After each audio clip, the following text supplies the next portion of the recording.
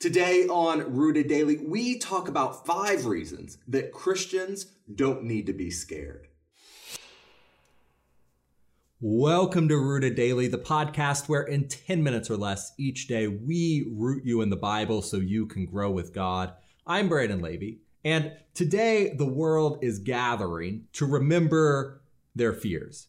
But as Christians, we can know that we don't have to be afraid. And it doesn't mean that we won't be tempted to worry or to have anxiety or to have stress. But I think Mark Twain rightly put it into perspective when he wrote, "Courage is resistance to fear, mastery of fear, not the absence of fear." It's not that everything that caused fear or worry or pain went away. It's that now, as Paul says in his letter to the Romans, we are more than conquerors. We have conquered fear. And if we are in Christ, if we cling to him by faith and live under his commands, we don't have to fear any longer. But why not? What is it about Christ that can rid me of the fear of my life and set me free to be a new creation in him?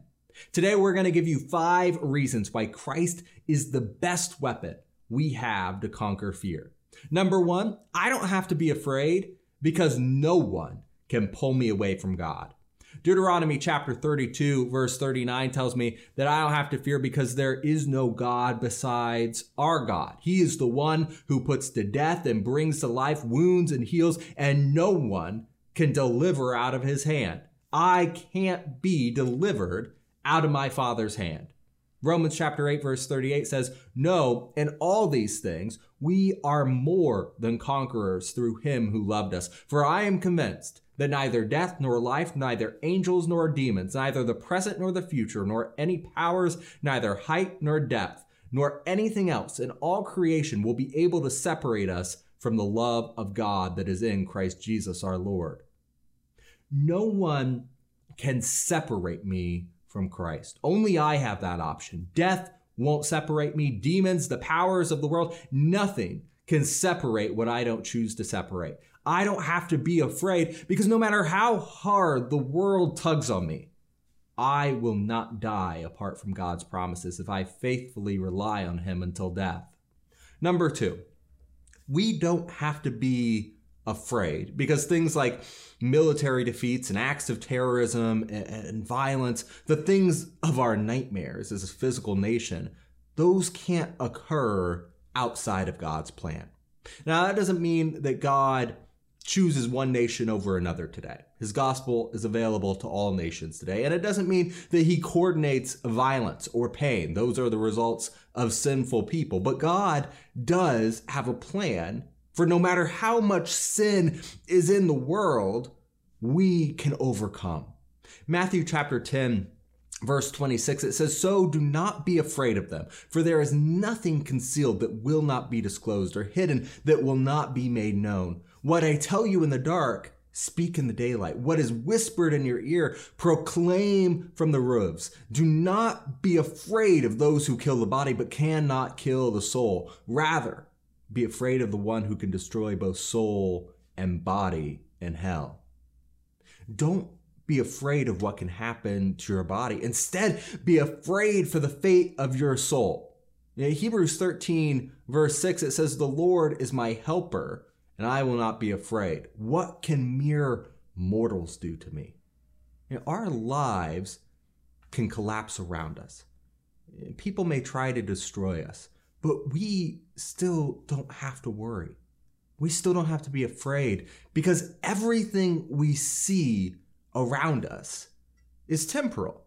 James calls it a mist that appears for a little while and then vanishes. Everything we see here will come to an end, but God is eternal. And when we put our trust in him and his eternal will, all of our temporal problems lose their power to scare us. Number 3, I don't have to be afraid because God promises to give me everything I need. Let that sink in.